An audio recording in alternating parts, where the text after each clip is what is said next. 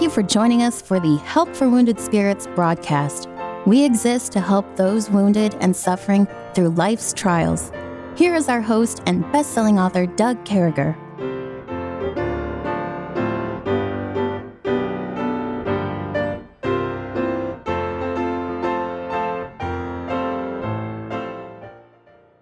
Great to be back with you. We certainly hope this finds you well and in the arms of our Lord and Savior, Jesus Christ. He alone is worthy of your worship. He alone can see to your needs. He alone can heal those things that need healing and touch those things in your body and help you with those memories and the crazy things and life being upside down. Christ. He's your one. He's your one. With me, as always, is Kevin. He's still in North Carolina. What's going on, Kevin? Hamlet, North Carolina. What a little town. But I was asked to speak Saturday morning at the Hopewell Baptist Church, Hopewell Independent Baptist Church. I just dropped in here. I'd preached for them years ago. Anyway, dropped in here and they said, "Can you speak at the men's breakfast?" I'm like, man, I'd be honored to. So yeah, God's given me something to do. And then I'm working on the book while I'm here, writing that book. I got a lot done. Brother, I'm excited about it. It's a discipleship growth book through trauma, because of trauma, as a result of trauma, talking about new plateaus, new heights. Brother, I'm pretty fired up about the possibilities. Well, maybe you should name it New Heights, a discipleship book in Christ or something. I don't know. That's not a bad name, but I'm glad that's all working out for you.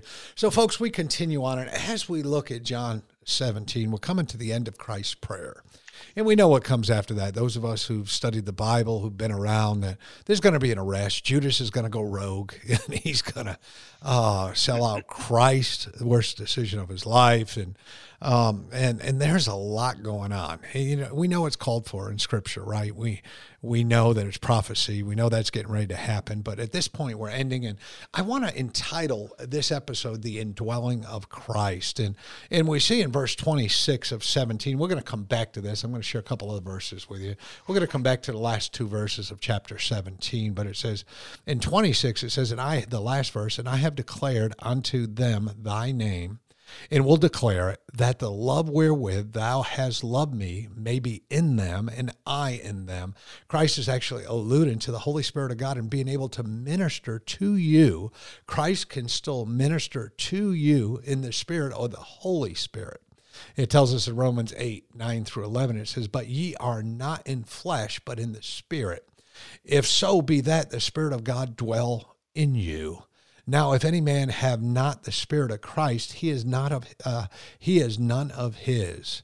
And if Christ be in you, the body is dead because of sin, that the Spirit of life because of righteousness." So talking about if Christ is with us, we're okay. If we're saved, if we're following that way, it's a new life. It's a new place to be. It's new heights, Kevin. It's like your book. It's new heights, brother. Mm-hmm. Mm-hmm. So what? I'm sorry. What was the actual word? Because I want to make sure I stay zeroed in here. The indwelling of Christ. Indwelling of Christ. Thank you. Indwelling is that word. So I'm slow on the uptake. Grandkids have worn me out. But no. So I love the indwelling, the principle of the indwelling, because like we covered there a couple weeks ago, his presence with the disciples was wonderful. It changed their lives, and he guided them and directed them and said, go to these cities, and then I'll follow and go to the cities. And they went where he went and stayed in houses he stayed in and whatnot.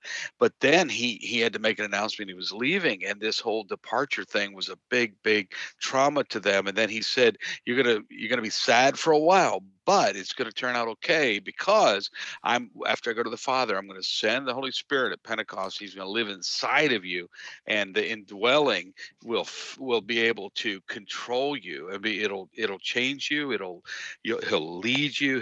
He'll bring things to remembrance. You'll just be you'll have a new paradigm that you'll be able to follow with. And yeah, I just love that. So having said I love it, what means a lot to me, Doug, about his indwelling is this whole thing of filling. So he's resident in me as a believer, but it was a wonderful thing when I found out that he could be president. And president is what brings the idea of surrendering to the to the control of the spirit is what brings his power and the sense of his presence more often. And we talked in the last episode about going through trauma. And when you're going through trauma, go ahead and witness for Christ. I remember I gave just the other day, I was having a rough time about something. I don't even remember what. This is life. And I was at a store, I was busy, all the kind of stuff you had on that airplane. And God said, "Give something to this guy standing by the door." And I gave him a tract and witnessed to him there. And it was I just felt wonderful. I was going to go meet someone in the car or something, and so I just continued on my way, rejoicing. And folks, he didn't get saved at the moment, but the Holy Spirit of God perked up at the transfer of the word of God. So it's just a great thing to have him on the inside. He's resident in every believer. Don't let anyone tell you he's not inside of you till you speak in some weird stuff. He is resident. If any man have not the Spirit of Christ, he is none of his. But he wants to be president. He's running for president. You have to vote for him every morning and say, God, please fill me this day. Fill me, oh God, oh Lord, I need to be filled. And folks, lives begin to change when we put things into the right and proper perspective.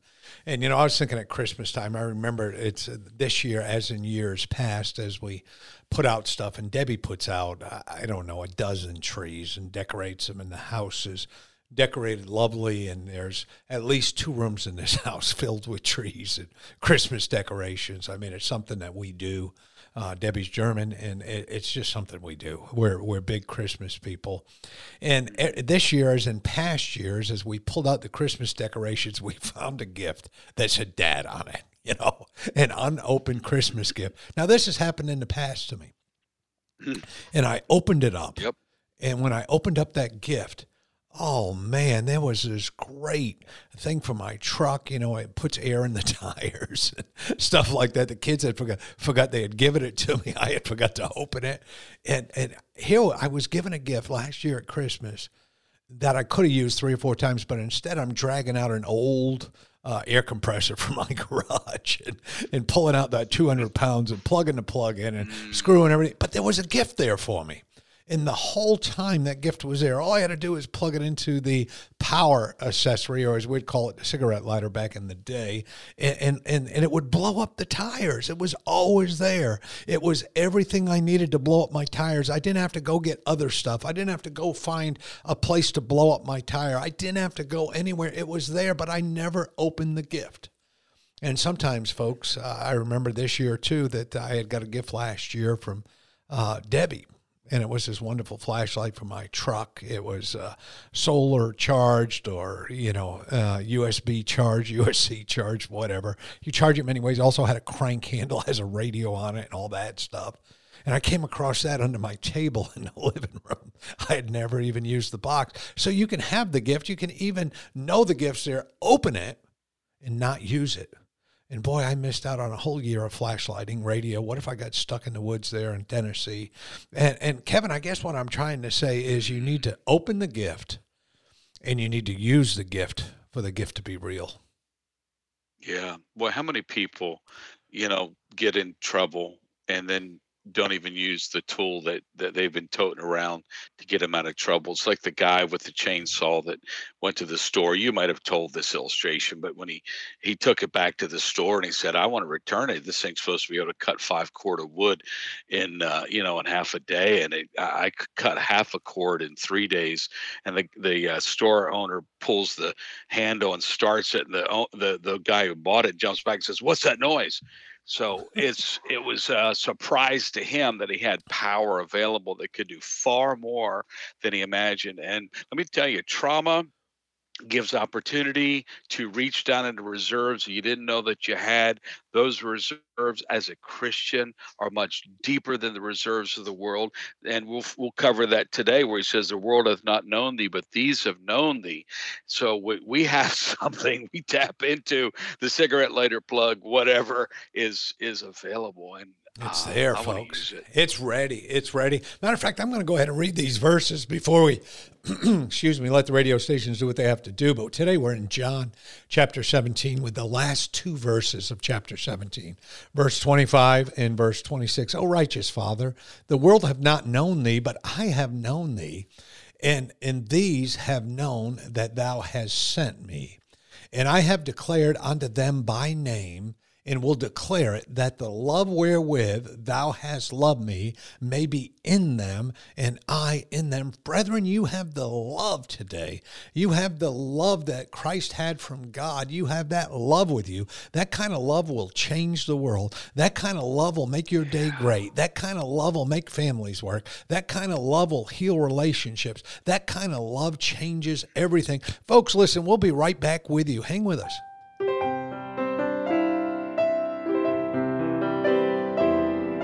Doug will return shortly. Meanwhile, you're hearing this music while radio stations are identifying themselves and broadcasting advertisements.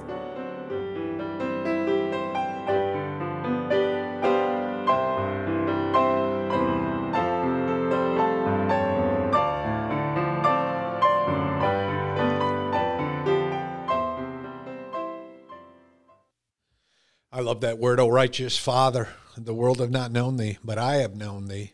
And these that have known that thou hast sent me. And, you know, Jesus' knowledge of God over and over again, he affirms that. And he affirms that I did my job. I took it out there. And Jesus is always recognizing, he's emphasizing to his disciples, I've come because God has sent me.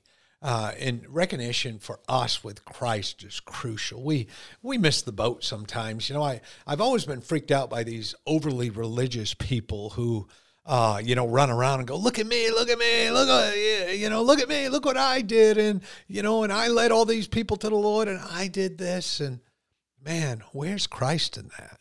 What kind of love is that? And, we recognize what Christ has done in our life. It's crucial to the Christian faith for a couple reasons. One is, to him goes the glory. Second is, they're going to want us to save them. We can't save anybody. They're going to want us to heal them. They're going to want us to help them. We can't do it. And we need to be declaring God's name. Everywhere we go, we need to declare God's name. And we need to declare it to the people we meet, to our ministry people, the people we go out and talk to. We need to continue to learn from that. And I know we've talked deeply about the indwelling. I know we talked about continuing Christ's mission. But folks, as I pass this over to Kevin, remember the love of God. Jesus prays that the love with which God has loved him, think about this, may be in his disciples. That's pretty profound, folks. That's a great prayer for believers to experience. We got to reflect on that divine love, the love that changes families, the love that reunites things, the love that heals hurts, the love that changes things. That love is yours. And Kevin, I'm glad about that. Boy, you're so right. I remember being at a retreat back in 1990 down in Pennsylvania, where I'm from. And there was preachers and laymen in this retreat, and it was really good. But there was a veteran there. He's probably a Vietnam vet. He was about that age back in that time, mid 40s, early 40s. And but those guys, they're rough as corn cobs. They're eating spiders and stuff out there in the jungles.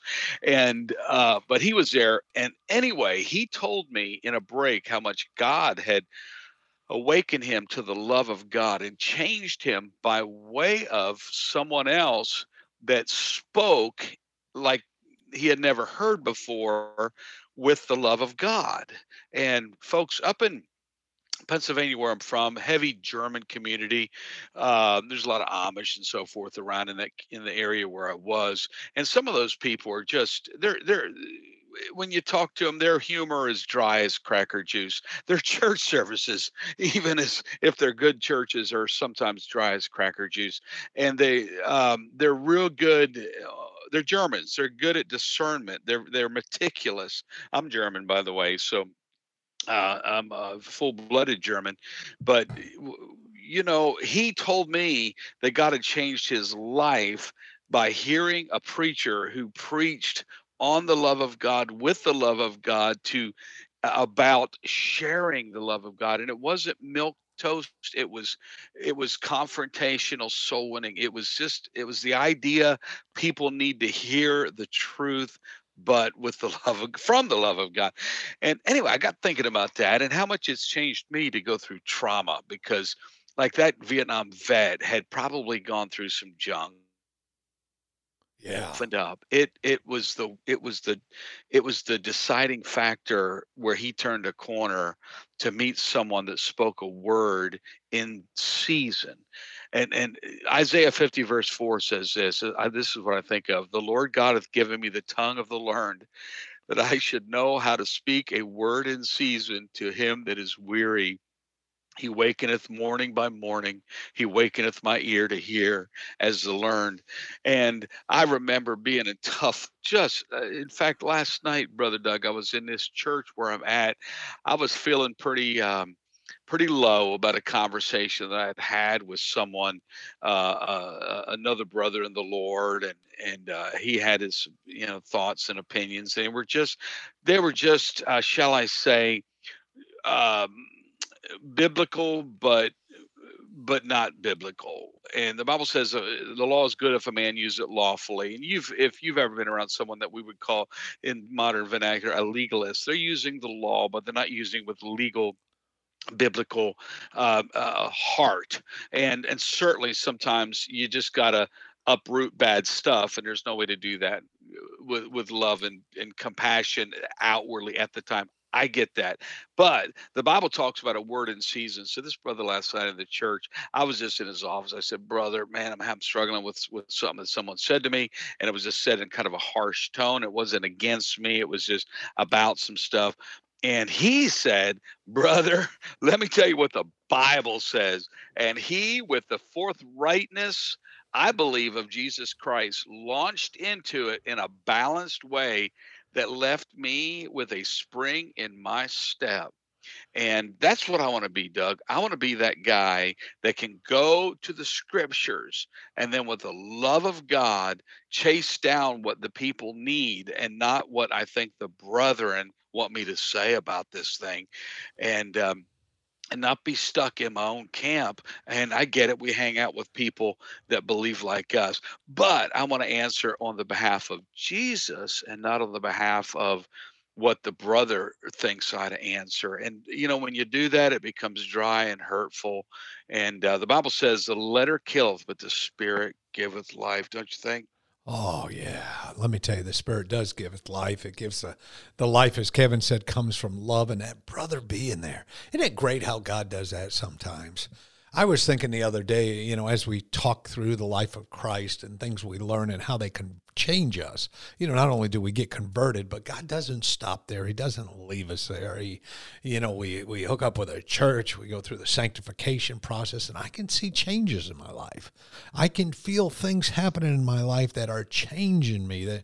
And I'm so thankful for that. I'm so thankful that God is not through with me. I'm so thankful for people like the brother last night who just open the Bible right at the right time or quote a verse and just put their arm around your shoulder and just maybe drop a tear with you.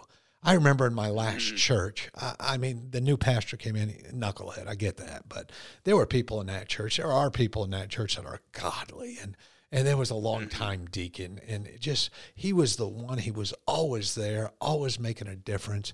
And I remember, and that pastor was lying and doing some things against me and those types of things. But I remember this brother sending me a text message that changed my life.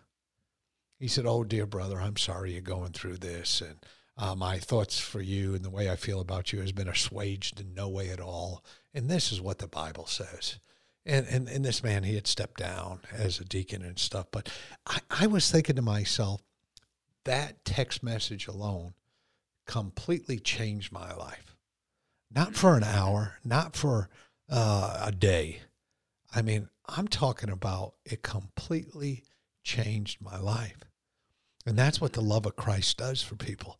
That's what Christ being in our heart does for people. It completely changes our lives. And just a word spoken, fitly spoken last night, just sharing the Bible with Kevin, it changed his life, man. He went out of there strutting a little better, Did. Went back to the room and had a protein shake or a bar, got pumped up. Thank God last night, probably as he went to bed. And it's not going to leave him. Brethren, we don't have the power to do that, but we have the power within our heart to share God's word that has the power to change lives. And brethren, I know we talked about Christ is in us. He makes a difference in us. He indwells us through the Holy Spirit. Use it. Open that gift. Not only open that gift, but use that gift. Be somebody who takes the gift and you're glad about it and say, yeah, man, I got this gift. I remember I'm a guy of gratitude. I send out thank you notes and things of that nature. And I'll tell you, God is so good. Hey, we love you, folks. And listen, we're going to be coming back tomorrow. Make sure that you get a hold of us if you need anything, and we'll be praying for you. We'll see you in the morning. Bye-bye. Thank you for listening to our broadcast. At Help for Wounded Spirits, we believe the Bible and place great importance on you having a personal relationship with your Lord and Savior. The Bible delivers a clear and simple message of salvation, outlining how you can begin your personal relationship now. First, recognize that you are a sinner, as all have sinned and come short of the glory of God. Second, understand that there is a cost to our sin, as the wages of sin is death. Third, realize that Jesus alone paid that price. To receive salvation, simply ask the Lord to save you in Jesus' name, while believing in your heart that He alone can save you, and He will. If we can help you with your salvation or to direct you to a local church, please do not hesitate to contact us. For additional helpful resources, including our new TV series, more information, or to donate and support this crucial ministry, please visit us at woundedspirits.com. May God bless you.